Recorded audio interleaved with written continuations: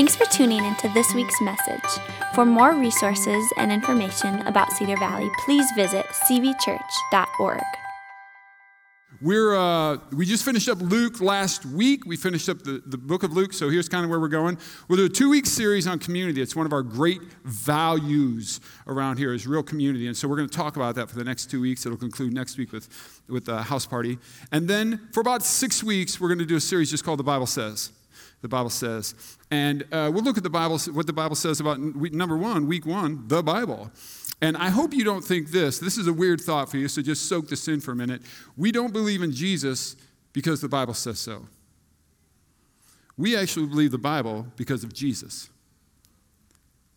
We'll flesh that out a little bit next week, in 3 weeks rather. So I think you're going to want to be here. But then from there, we go, why would I believe the Bible? Why? And maybe you're somebody who's newer to church and you go, why do we believe the Bible? Kind of crazy, right? Or maybe you say to yourself, I used to go to church, I don't go to church anymore, I'm coming back to church.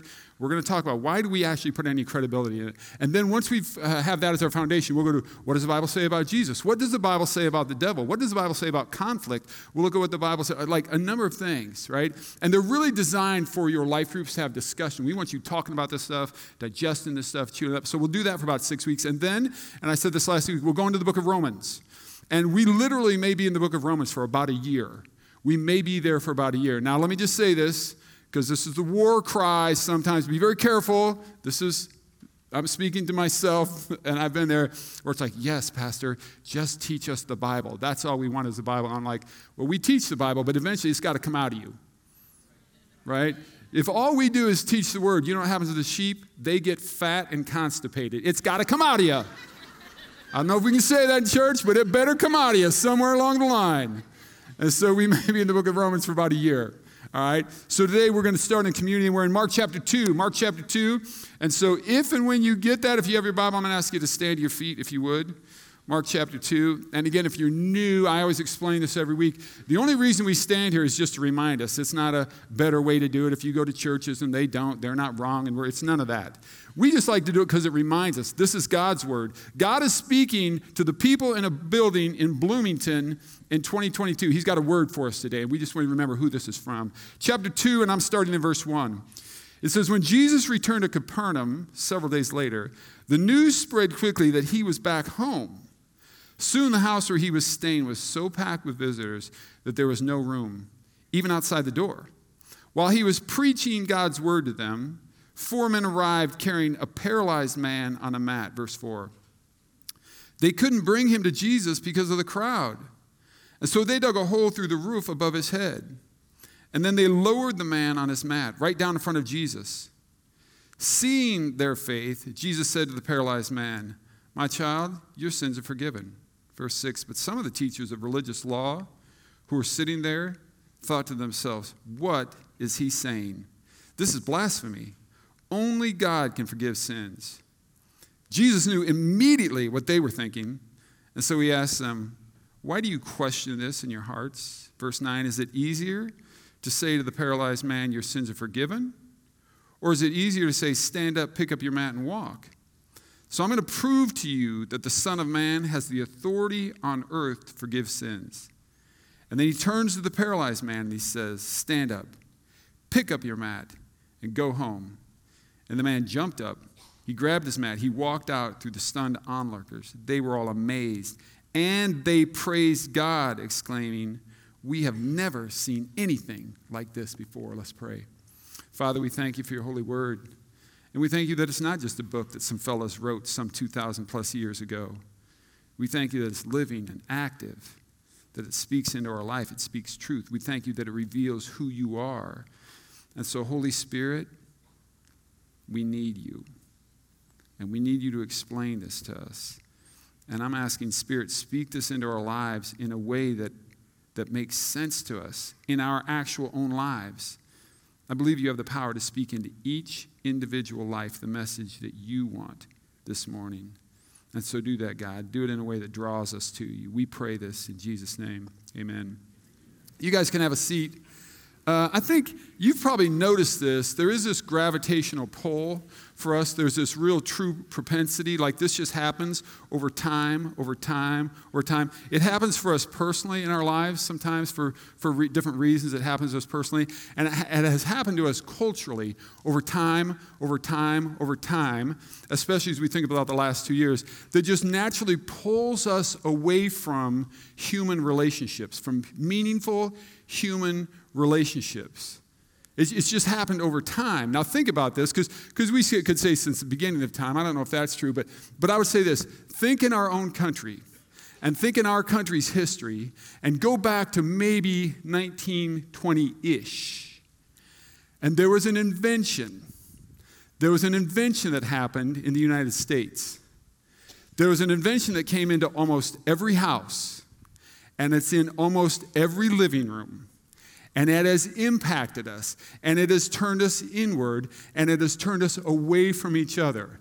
Almost every one of us has this, whether we have a house, whether we have an apartment, almost everybody has this, and it's in the middle of the room. Think about it, because I took this picture from our house so that you know we are no different. I think everybody knows what we're talking about. On the count of 3, let's all say it. We're talking about 1, 2, 3. That's right, the air conditioner. And I took this picture at our house. This is Kimmy right here. This is how she does. I'm so reading her book. Think about this. Now just think for a minute. Like this is true. And Kim, just so you know, and I appreciate you being back because I was running out of material, but Kimmy will sit and read her book, and then a lot of times she's reading, and then I come home, and it's like, hey, welcome to my world, everybody. But I want you to think about this. Like, no kidding. Think about how the design and the architecture of American homes have changed. Now, think about this. Before the air conditioner, you know how they built homes? Large front porches. Some of them were screened in, but you had large front porches. And it's summertime, or it's the spring, or it's warm fall. And where does everybody sit? Out in front of their house. And who do you see? Your neighbors. And you say hey to your neighbors, and you know your neighbors. You knew your neighbors. Did you know that today the studies say less than 20% of Americans today know the neighbors on both sides? And so you have things like the air conditioner, and it's just started. Look at the design of homes today. We don't have front porches. Now, there's a tendency it's going back to that, but I'm just saying, homes that were built from 1920 on, big front porch, big screen in front porch. You saw your neighbors. You talked to your neighbors. And then it wasn't just the air conditioner. Think about this. What about the electric garage door opener? Some of you drive into your driveways. We're one of them. You hit the button. Your garage door goes up. You go in. It comes down. Boop, gone. No neighbors. You don't say hey to your neighbors. You don't talk to anybody. You're in, the door's down. You're protected now. We don't see anybody. We don't talk to anybody. And then you couple that with things like the telephone. Great invention. Love it, love it, love it. But now not only do we not talk to people face to face, right? Like we're not seeing them. We don't talk face to face. We don't have face to face conversations. Great invention. Love it. Wouldn't be without it, right? But I'm just saying, we don't even have face-to-face conversations. And then multiply that because now we all have cell phones. And then we have the internet. So think about this. Not only do you not see people face-to-face, or you don't talk face-to-face, like you don't even shop face-to-face anymore.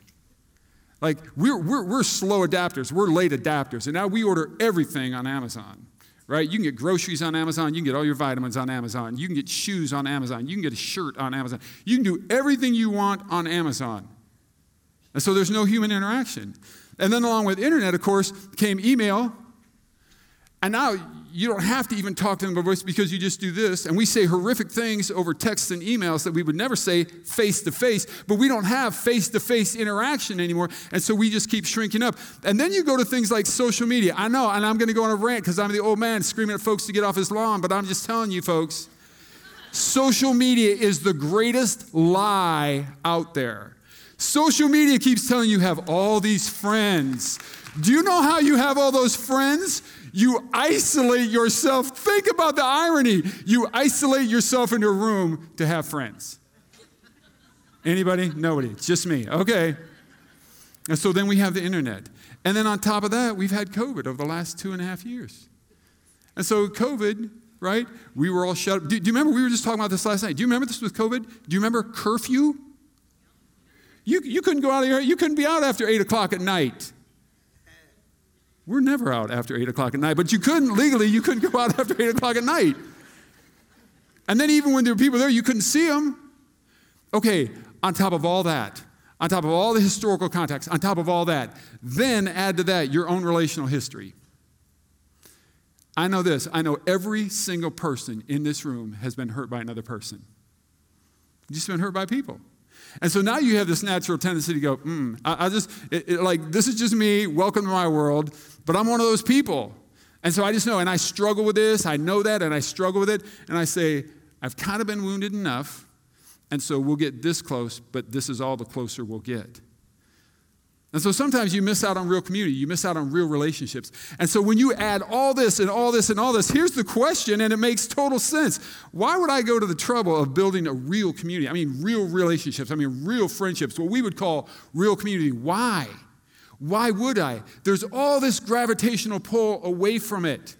There's historical, like there have been inventions. There have been pandemics, right? There's everything that's pulling me away. There's my own history. Why would I? Well, listen, I can give you all the reasons in the world. We can talk to sociologists. We can talk to medical professionals. Let me just give you some simple ones, right? First of all, did you know this? The medical professionals tell us that people who have real community, did you know that they heal quicker? Did you know that when they're sick or when they're wounded, they actually heal quicker? Did you know that they have lower blood pressure?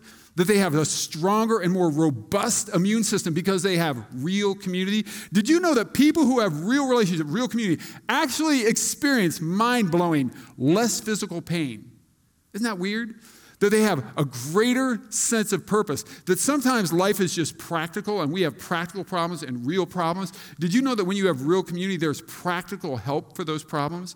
Did you know that people who have real relationships, real community, they have a higher sense of self-esteem, lower rates of anxiety and depression, which is difficult. And believe me, this depression thing, this anxiety, it's real. It's real. This is the great lie is just like, well, you should have more faith. Don't say that to people. Right? And the irony of that is, and the catch-22 is, when you're struggling with anxiety and depression, you desperately want relationship, but you know what you won't do? You won't go have relationship. People who have real community actually experience less anxiety and depression. People who have real community, they're more productive and they live longer.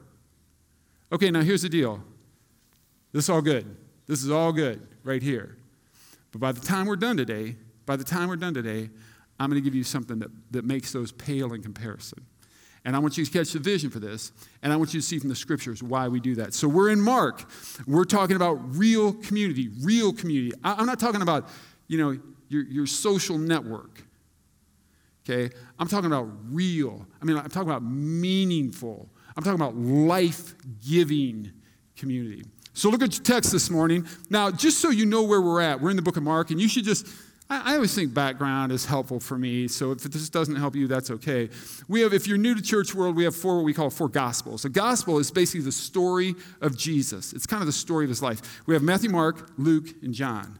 Okay, out of the gospel writers, Matthew and John were actually disciples. They were eyewitnesses. They saw everything.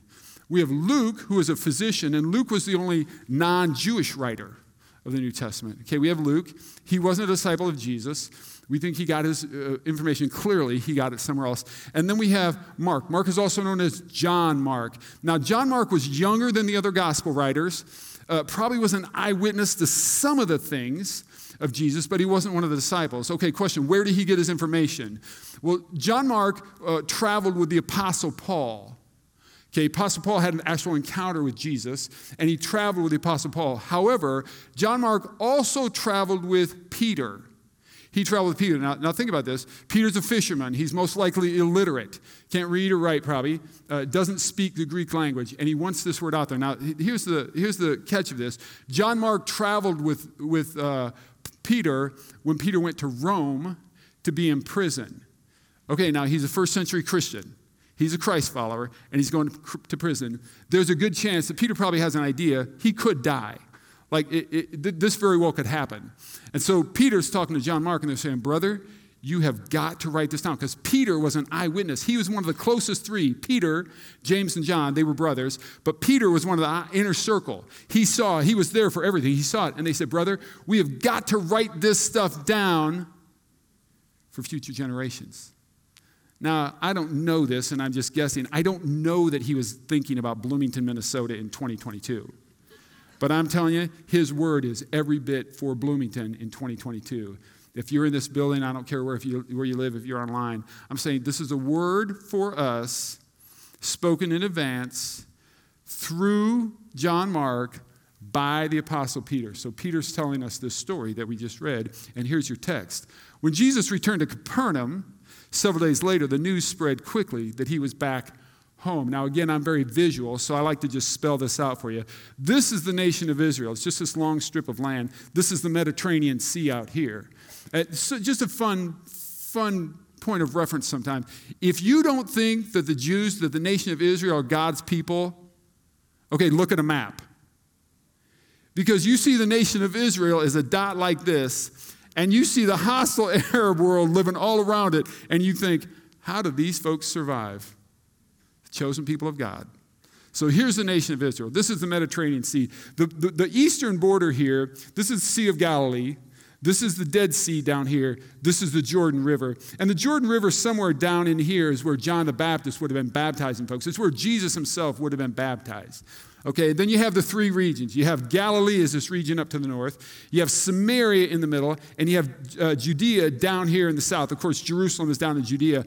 And Capernaum is where Jesus is now. Now, Jesus didn't grow up. So when they said he's back home, Jesus didn't actually grow up in Capernaum. Jesus grew up basically in Nazareth. That was their hometown. You remember his folks went down to Bethlehem because there was a census, but they had come from Nazareth.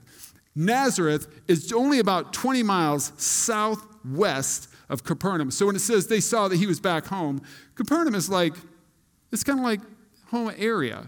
And it was his home base. He had a lot of ministry up in Galilee. It was his home base. So now Jesus is up in Capernaum, and the folks are finding out about it, right?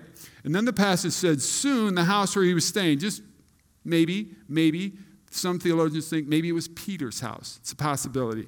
The house where he was staying was so packed with visitors that there was no more room. And I mean, when they say there's no more room, there's not even room outside the door. That's how packed the house is. Now, archaeologists have dug up homes from that era. And we have homes where hey, we have a bedroom and we have a bathroom and hey, we have a kitchen and we have a master closet or whatever. Their homes were one room, maybe two rooms. That was it. And they tell us that probably homes of that era, you could possibly fit 50 people in there. And so you imagine this house, it's packed. Everybody, this is so awesome to me. Everybody wants to see Jesus. And we always say this, people who are nothing like Jesus. And they're jammed in there. And they're up on their tiptoes like this. And they're looking over everybody's shoulders. And they're just squeezed in, right? And people are at the front window. And their heads are squeezed in. And they're all huddled around the window. And over here's the door. And it's packed in the door. And the door, it's not even outside the door, which is weird to me. There's not even room outside the door. It's so packed. And you could probably hear a pin drop. Everybody wants to see Jesus. Everybody wants to hear Jesus. And what's Jesus doing? Well, he's preaching God's word to them. Not like we call this the Bible. They wouldn't have had the Bible, but he would have been reading from one of the Old Testament prophets, maybe Isaiah, or maybe he's reading from Deuteronomy, and he's preaching God's word to them. And suddenly, 4 men arrive, and they're carrying a paralyzed man on a mat. Now, I just highlighted the 4 men because we read the story and something so cool is about to happen that we just forget these 4 men. And I want us to think about these 4 men for just a minute. This guy on the mat is paralyzed, okay? Now think about this. In the ancient world, paralyzed meant you were cursed by God. So either you were born that way because you're being cursed by God. Perhaps it's your parents, whatever. You're paralyzed and you're born that way because you're cursed by God. This is the thoughts of the ancient world. Or something happened to you in your life and you became paralyzed because you were cursed by God. Either way, you're cursed by God. Well, here's the deal. You don't befriend these people and you don't get too close to these people because you don't want the curse rubbing off. That's just the way you would think. So here's what you got to know about these dudes. They don't just pick up a guy who's paralyzed. They know a guy who's paralyzed. And they must really know this dude, and they must really love this guy. Otherwise, you don't pick up a paralyzed dude because you don't want the curse rubbing off. And not only that, but they go to the work. Like he's on this little mat. It's this little cot, this little mat. And they pick it up, and they're carrying him. Like it's work. These are guys who love him. They know him. They know his story. They may know his circumstance. They very likely know his family. These are guys that know what he dreams about. Think about it. This guy's paralyzed. He still has a mind. When he lays down at night, he has dreams. He has hopes. They know his pain. They know he's really bummed that he's paralyzed because... And he just longs for something. These 4 guys are not just 4 guys. Like, this is real community. These are 4 guys who will go to the work to pick him up and then risk this idea that maybe there's a curse. Maybe there's a curse. And they don't care. Like, this is real community. And here's what they know. They've been hearing about this Jesus. And for all we know, maybe one of these 4 have witnessed Jesus and they've seen a miracle. And they're saying this the whole time. I know him. I know his story. I know his hopes. I know his dreams. I know Jesus can. I know he can. I already know that. I'm just hoping he will. I know listen, this is faith. Can I just tell you this for 1 second? That's faith. I know Jesus can. I hope he will. Right? Like that's what we have in our heads. Like when there's faith and you're wanting for something, you're longing for something, you're hoping for something, you're praying for something, and we say this, I know he can, I hope he will. I know he can, I hope he will. I know he can. And these guys are carrying this guy and they're marching along and they're thinking in their head, I know he can, I hope he will. I know he can, I hope he will. I absolutely know he can. I hope he will. And they're thinking that could happen for this friend of theirs. These are real friends. They're bringing him because they know Jesus can and they're hoping Jesus will heal this guy. So they get up close to the house. Now they're getting there. And it says this, but they couldn't bring him to Jesus because of the crowd. Like the crowd is so big. The crowd, it's pouring out. Like you would walk up and you're like, well, not even at the front door. We can't even stand at the front door. We can't stand near a window. People are all around. People are everywhere. There's nothing we can do. What are we going to do here? Well, so what? So they turn around and they go home. And they think to themselves, well, we'll try another day. Too bad. Bummer. Bill here, we were thinking this was going to be Bill's day. We were hoping Bill was going to get healed today. Like that's what they were really hoping for. And they see that it's so packed, so they just turn around and go home. That's not what they do. So they dug a hole through the roof above Jesus' head. Like like how crazy is that? And then not only that, but then they lowered the man on his mat. Right down in front of Jesus. Now, homes at that time would be simple one-story structures in general, but then right along the side of the house, it was very common that they would have these stairs. They're built right along the side of the house, and they would have these stairs that go up, and you could walk up the stairs, and you could get on the roof, and you can sit on the roof, and you could sit up in the sun, or you could sit up in the cool breeze. You could sleep up on the roof, but it was very common. Listen to me. These guys see that the house is packed. They don't go home, man. They go to work. They're thinking. They're getting creative. Let's do it. Let's do it. Let's go up the stairs. And now they head up the stairs. Now I want you to imagine for just a minute that you're in the house. You're actually somebody who's in the house, and you're feeling good about yourself. You're feeling really good about yourself because you're like, I heard that this Jesus was coming, and I took action, and I got here, and I beat the suckers that are back there. Like those losers are outside. I'm inside. This is awesome. And you're jacked about it. And Jesus starts talking. And you start to do this like, and you're like, now houses at that time, you know this, that their roofs were made oftentimes of straw and manure. Straw and manure. Now, Luke tells us that this house had a tile roof, so this individual must have been pretty wealthy. But still underneath the tile, a lot of times it's straw and manure. Okay, you're all packed in the house, and you can hear like a pin drop, and you're looking like this. You're like, what's going on with this dude's house? Does he not pay the bills? What's going on in here? And then it's not just that it's flaking off. You see something poking through. You're poking through. I always wondered this. Was the owner of the house there? Because that is like, does my insurance cover this kind of thing? And how fast can I get an adjuster out to my house? Right? And they dig a hole in the guy's roof. And then they lower the guy right in front of Jesus. I know he can. I hope he will. I know he can. I hope he will. And they're thinking that. And they've gone to the work and they've lowered this brother down. Now, we're going to get to the interaction with Jesus, but I want to point a couple things out because these 4 brothers, this is real community. And I don't want us to miss this. I don't want us to lose track of these 4 guys. So I want to make a couple observations. First of all, the first thing you need to know is this. Real community carries the mat. Like real community says, I know Jesus can.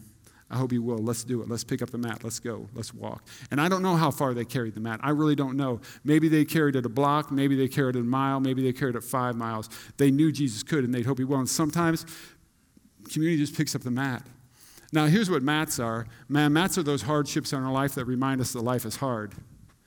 Like the mat is those things in life that remind us that life is real, that life is difficult, that life is... Mats are our brokenness.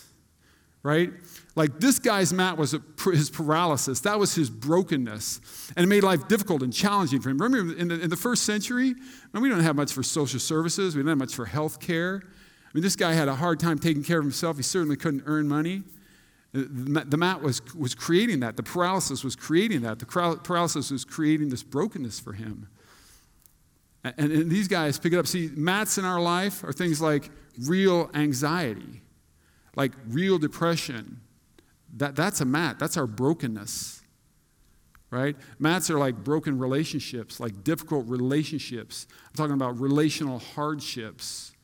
Mat sometimes is your financial brokenness and your financial hardship, right? Mats sometimes are an addiction that we just can't beat. Right? Mats are all those things. It's a physical problem. It's a physical ailment. Like that's what a mat is. And real community carries the mat. Real community picks you up on your mat and carries you. That's what real community does. And if I went around the room and I passed a microphone around the room, you could give testimonies of times that somebody has carried your mat. And maybe the reason that you're here in this room today, and maybe the reason you came to Jesus is because somebody carried your mat. And I think in my own life, and I'm not even sure where I'd be. I don't know that I'd be here, except that about 22 years ago, somebody carried my mat. In the worst time of my life, in the most time of my life, a brother was there to carry my mat. See, that's what real community, and only real, because casual friends don't do that. Real community does that. Now, I could blah, blah, blah, but they say his picture is worth 1,000 words, so watch this video.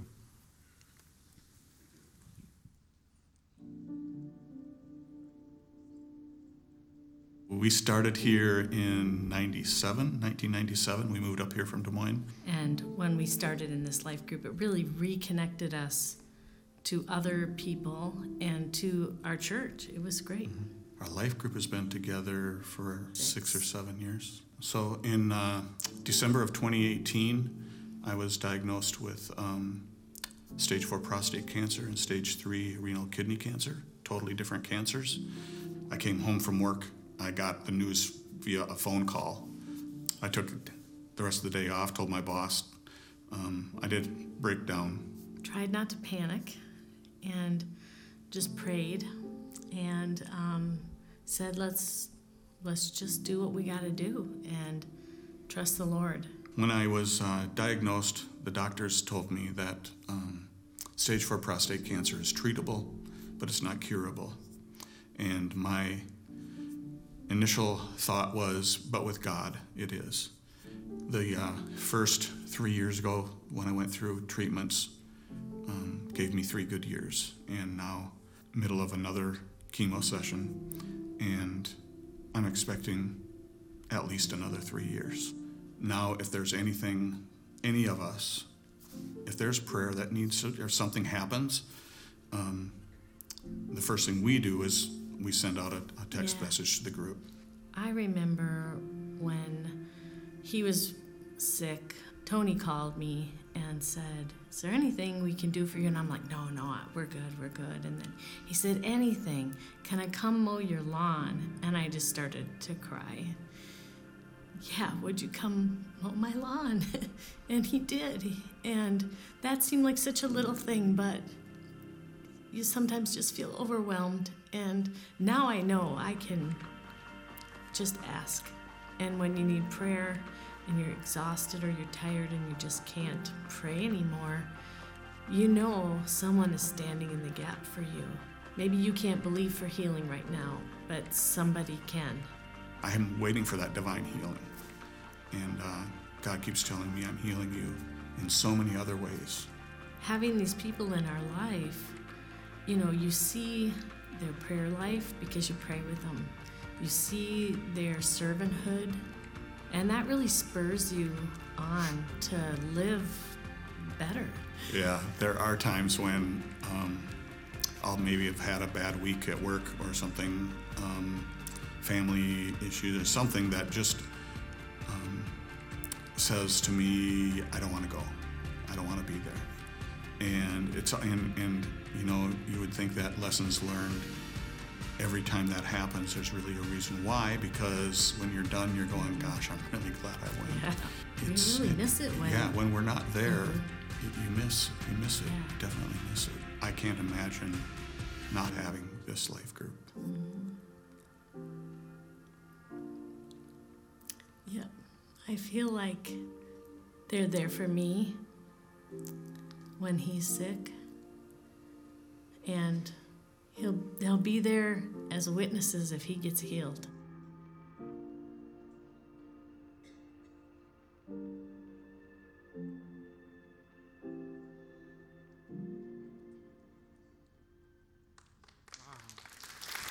So good. And I appreciate Daryl and Lisa letting us tell your story. Thanks, Tony, for letting us come to your life group. And that's what real community does. It picks up the mat. It picks up the mat. It picks up the mat. And there was some brokenness in there. And I just appreciate you guys' testimony. It's just powerful. See, that's what real community does. See, casual friends, good. Casual friends don't do that. I don't know that all your Facebook friends run over to your house for that. I'm just saying that's what real community does. It carries the mat. So let me ask you this, because a mat represents our brokenness. Mats represent our brokenness. So here's the first question we actually have to ask, and that is this. See, are you willing to reveal your brokenness? Because some of y'all say, oh, yeah, man, I'll carry somebody's mat. I'll carry their mat. I'll help them with their brokenness. And I'm saying, here's how we build community, man. You got to be willing to reveal your brokenness. You got to be willing to say, I'm broken. You got to be willing to say, I need some help. And we don't humble brag about this stuff. I need some real prayer. I'm really struggling. I just care about two people too much. No, I'm talking about the real stuff. I'm talking about the real stuff. I'm talking about you have those kind of relationships where you can say, hey, man, our marriage has been a battle lately. Hey, man, I got a kid that's just going cuckoo. Hey, man, I'm going to think my folks are really struggling. Hey, we've got this health condition. Hey, I'm battling some anxiety. I'm battling some depression. Like you have to be willing to be open and reveal your brokenness first. Then the question that you ask after that is this. Are you willing to carry a mat? Like, are you willing to do that? Are you willing to say, hey, what can I do for you? How about, can I mow your yard? See, that's what real community does. We reveal brokenness. And then we carry the mat, right? So, number one, real community carries the mat. Think about that for a minute. But here's the other thing that I really love. Real community persists. Real community pursues. Did you notice these guys? They get to the house, and it's crowded. Can't go in. Hey, man, they're not done. They're not done, right? They're not looking to go home. They start looking around. They're looking around like, we got to get creative. How can we do this? We got to think about this. What can we do? Oh, let's go up to the roof. Let's do it. This is going to be crazy. Let's dig a hole in somebody's roof. See, that's what real community does. Real community persists. It persists. You know what some people don't want? Sometimes they don't want you persisting. And you let the Holy Spirit lead you, and you step into it, and you say, well, I'm going to persist. I'll tell you what my testimony is. My testimony is that someone persisted. And in the worst time of my life, in the very worst time of my life, my buddy Luke, I don't know where I'd be if it weren't for Luke. I mean, I really don't know. And Luke knew what was going on in my life, and he just persisted. He followed me, and he would just call me, hey, do you want to get together? Now, know this, Luke never offered me any real advice. He never had an answer. He didn't try to fix me. He didn't have a solution. He just said, do you want to get together? And he knew that most of the time when we were going to get together, Neil was just going to cry. I promise you this, that there were times when he saw me at church, and I think about this, there were times when he saw me in the room and just went, "Dear Jesus, not Neil, not today." And he persisted, and he persisted. "Tell me how you're doing." He was just a listening ear. Like, that's what real community does. When your friends are annoying, like when they're on your nerves, but you know what's going on in their life, and you just persist, man. That's what real community does. Right? These guys weren't looking to go home. They were looking around. They were trying to get creative. They didn't go home. They went to work. That's what real community does. Like real friendships. That's what real friendships do. And so again, we start with this question. Number one, are you willing to reveal your brokenness? Number two, are you willing to carry mat? But are you willing to persist? Are you willing to pursue? Like when they say, "No, I'm good, I'm good, I'm good, I'm good." Are you? Are you good? How about I come over? Nothing, you don't need anything? How about I just mow your yard? See, that's real community. That's what these four guys do. All right? Now, watch how this story ends. So they take this guy to Jesus. They drop him right on the floor. I love this next statement because it's very interesting to me. Seeing their faith. Like, isn't that interesting? Like, seeing their faith. Like, we're people of faith. Hey, eventually, you know what? Your faith better have some legs to it. It better be visible. We better see your faith in action. That's real faith. You need to see my faith. Blah, blah, blah, blah, blah, blah, blah, blah, blah. Oh, he actually did something. See, that's real faith. As followers of Jesus, our faith's got to have something. Jesus says he saw their faith, right? Seeing their faith. Peter tells us through John Mark, Jesus said to the paralyzed man, "My child, your sins are forgiven." Now think about the four guys. They're like, "Brother, we ain't asking for sins to be forgiven. We want this dude to walk. We didn't come for no forgiven sins. Jesus, that's not what we came for." And they were the only ones who were a little frustrated by that. It says some of the teachers of the religious law, these are the Pharisees, maybe some Sadducees. These are the scribes. These are the real religious people, right? They were sitting there and they thought to themselves, what?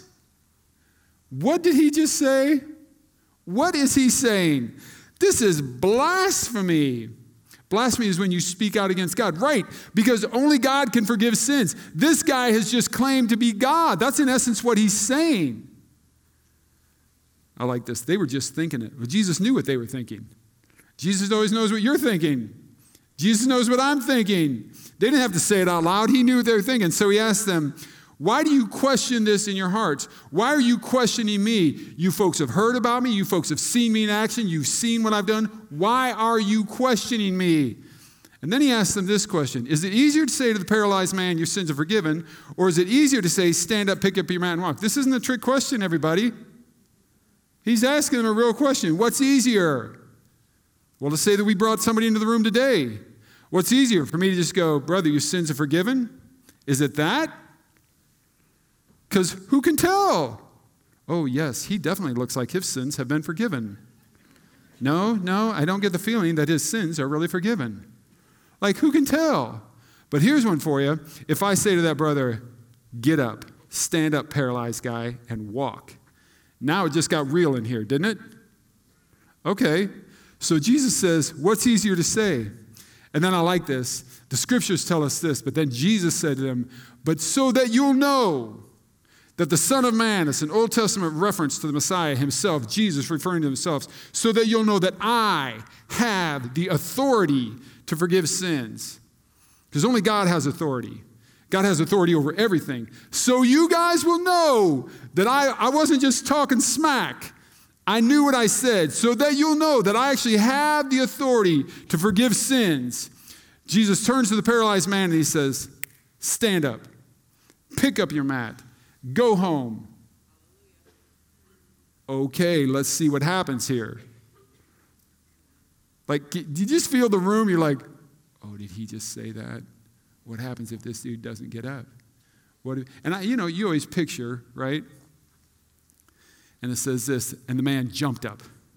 He grabbed his mat. He walked out through the stunned onlookers. Like, you ever seen those videos of a baby calf that's being born or a baby deer that's being born? And they're like, they're doing this thing, you know? This guy's been paralyzed his whole life. You know his muscles are completely atrophied. There's no muscle there. He doesn't get up like a newborn calf. This dude jumps up. That's the God of heaven. He just radically, completely healed this dude instantly on the spot and jumped up. Do that again, man. Do that again. Yes. Right? That's how this guy jumps up. And the onlookers were stunned, which you can imagine. We can all say, oh, I know God can't. Oh, he just did. Like, we'd be a little shocked. And then it says this. And they were all amazed, and they praised God. Note this, they praised God, and they exclaimed, we've never seen anything like this before.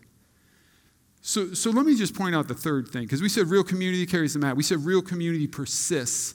But man, I hope we get a vision for this morning, because here's what real community does. Real community brings people closer to Jesus. Now, catch a picture for this just a minute. So I don't have any question, and Daryl and Lisa, your testimony may be this, that because of your life group, they've actually enhanced your faith, and you've been strengthened in your faith, and that may be your testimony.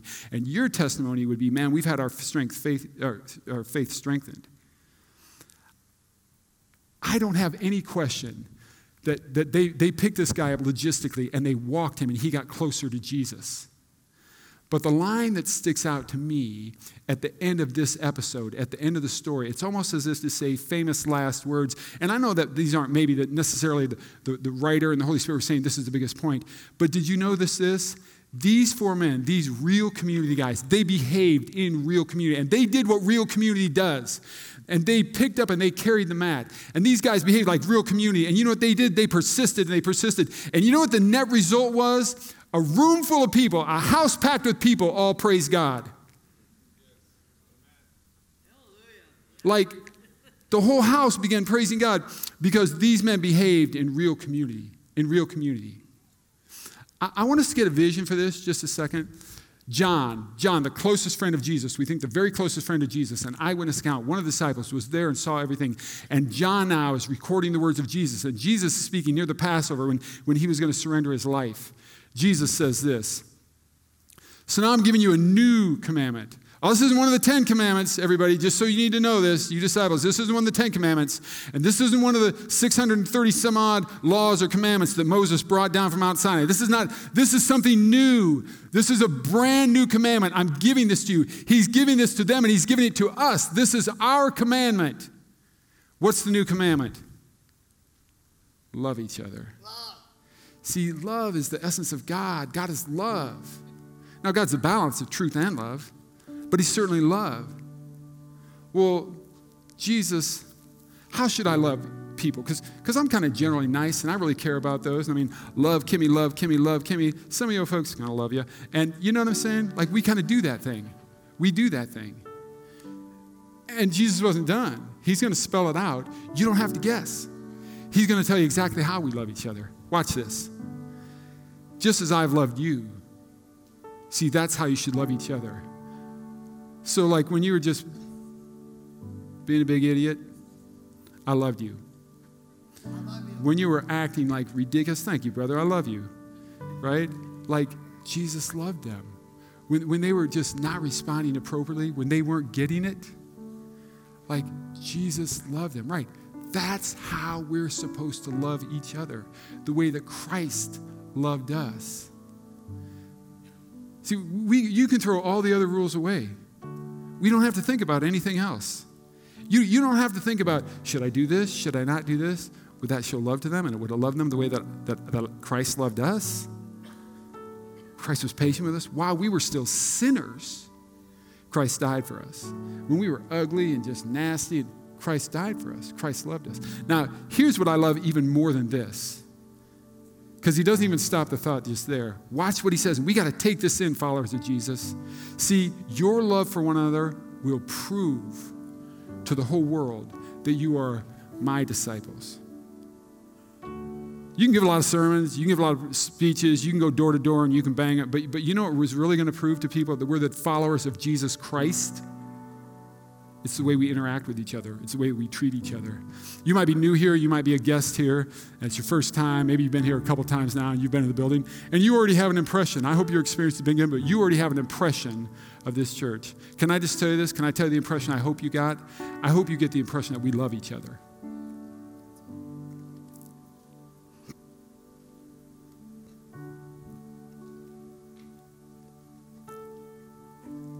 Like almost more than anything else. I hope you just felt that.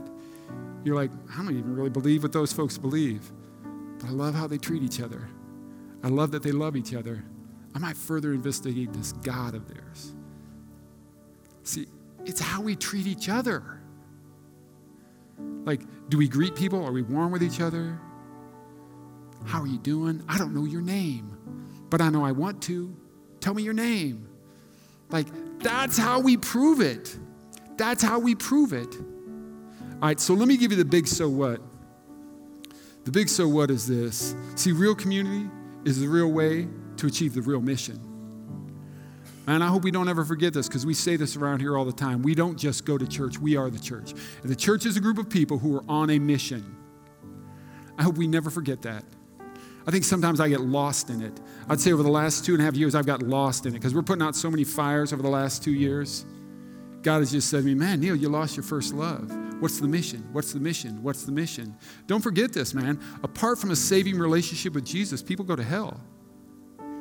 I'll say it again because maybe we forgot that.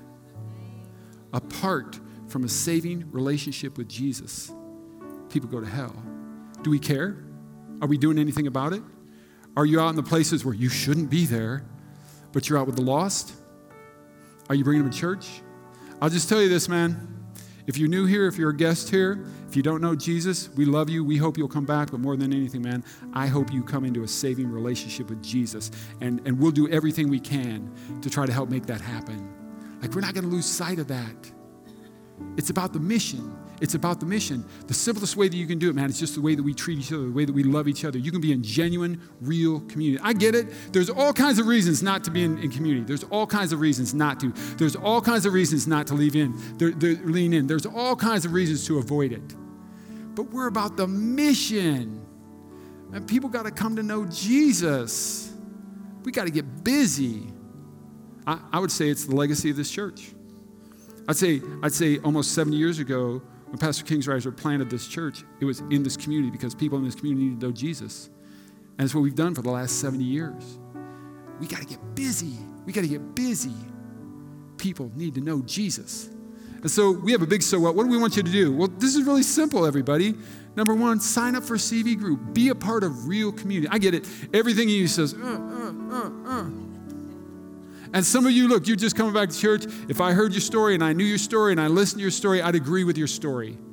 And some of you are not a CV group because you've been hurt, and you've been hurt by groups. And if I knew your story and I heard your story and I listened to your story, I'd believe your story and I'd say, man, if I were you, I wouldn't. But no, because we're about the mission, I'm going to tell you this, sign up for a CV group. We have all different kinds of CV groups. There are life groups. We have our core groups. Pastor Jonas talked about Alpha. Man, if you're newer to faith, if you have questions about faith, you say, why do those crazy Christians do that? Alpha's the place for you. And then we have support groups. We have a Celebrate Recovery. It's an addiction recovery. You should be a part of one of those groups and make relationships.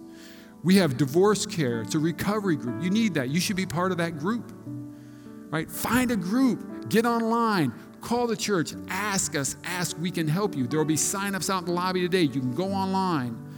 It's why we value groups. It's why we get into groups, because it's real community. Now, in full disclosure, how many groups did we kill? We killed at least 2 groups. And now we're part of a great group. And you may join a group and you're like, ooh, okay. That was just that group. Circle back. You know why? Because the only thing that matters is the mission. And that's going to happen as we're in community. And then lastly is be here next week. Be here next week. Next week is house party. Next week we'll kick the whole thing off, and we'll put some more flesh on this so it spells out a little easier for you. All right? I'm asking you to stand to your feet. We'll be dismissed in prayer. If you're one of our prayer team, if you're on our prayer team, come on down to the front right now. Just scoot on down here. Listen, we pray before the service with the prayer team, and these people are prepared. And so maybe you're in one of those brokenness stages of life and you got something going on. They are prepared. They're eager. They've been praying for you. We've been praying for you. And so when the service is over, I'm going to encourage everybody to go to the atrium, get a cup of coffee, find some folks you don't know. Just walk in and introduce yourself. But for those of you who have need, come on down here. Come on down here and let somebody pray for you. Let someone pray with you. It's a challenging season of life. You're going back to school and you're a teacher or you're a student. Come down here and pray. Our marriage is struggling. Just come down and pray. Right? And then lastly, right over here to my left, your right is Jay. Wave your hand, Jay. And if you go right out those doors, man, if you're new, first time or second time, or you've been here a little while, but if you've never been to the welcome room, that's the place to go, man. Head back to the welcome room. You can meet some folks from church, ask some questions, get a cup of coffee. We got a cool gift that just says, thanks for joining us this morning. And I hope your worship time was good. I hope your worship time was good this morning. Thanks for being with us, Pastor. It's always a treat. We love that. Let's pray. Father, thank you for this morning. Thank you that you've met us here. Thank you for your Holy Spirit. Thank you, Holy Spirit, that you've been here with us. We're grateful. We're grateful. We're grateful. We thank you that you are the God of unfailing love, that you are the faithful God. Thank you, Jesus. So now, God, here's our ask as we leave this building. God, help us to walk out of here and go be the church to a lost and hurting world that desperately needs a Savior. We pray these things in Jesus' mighty name. And everybody said, amen. Have a great Sunday, everybody.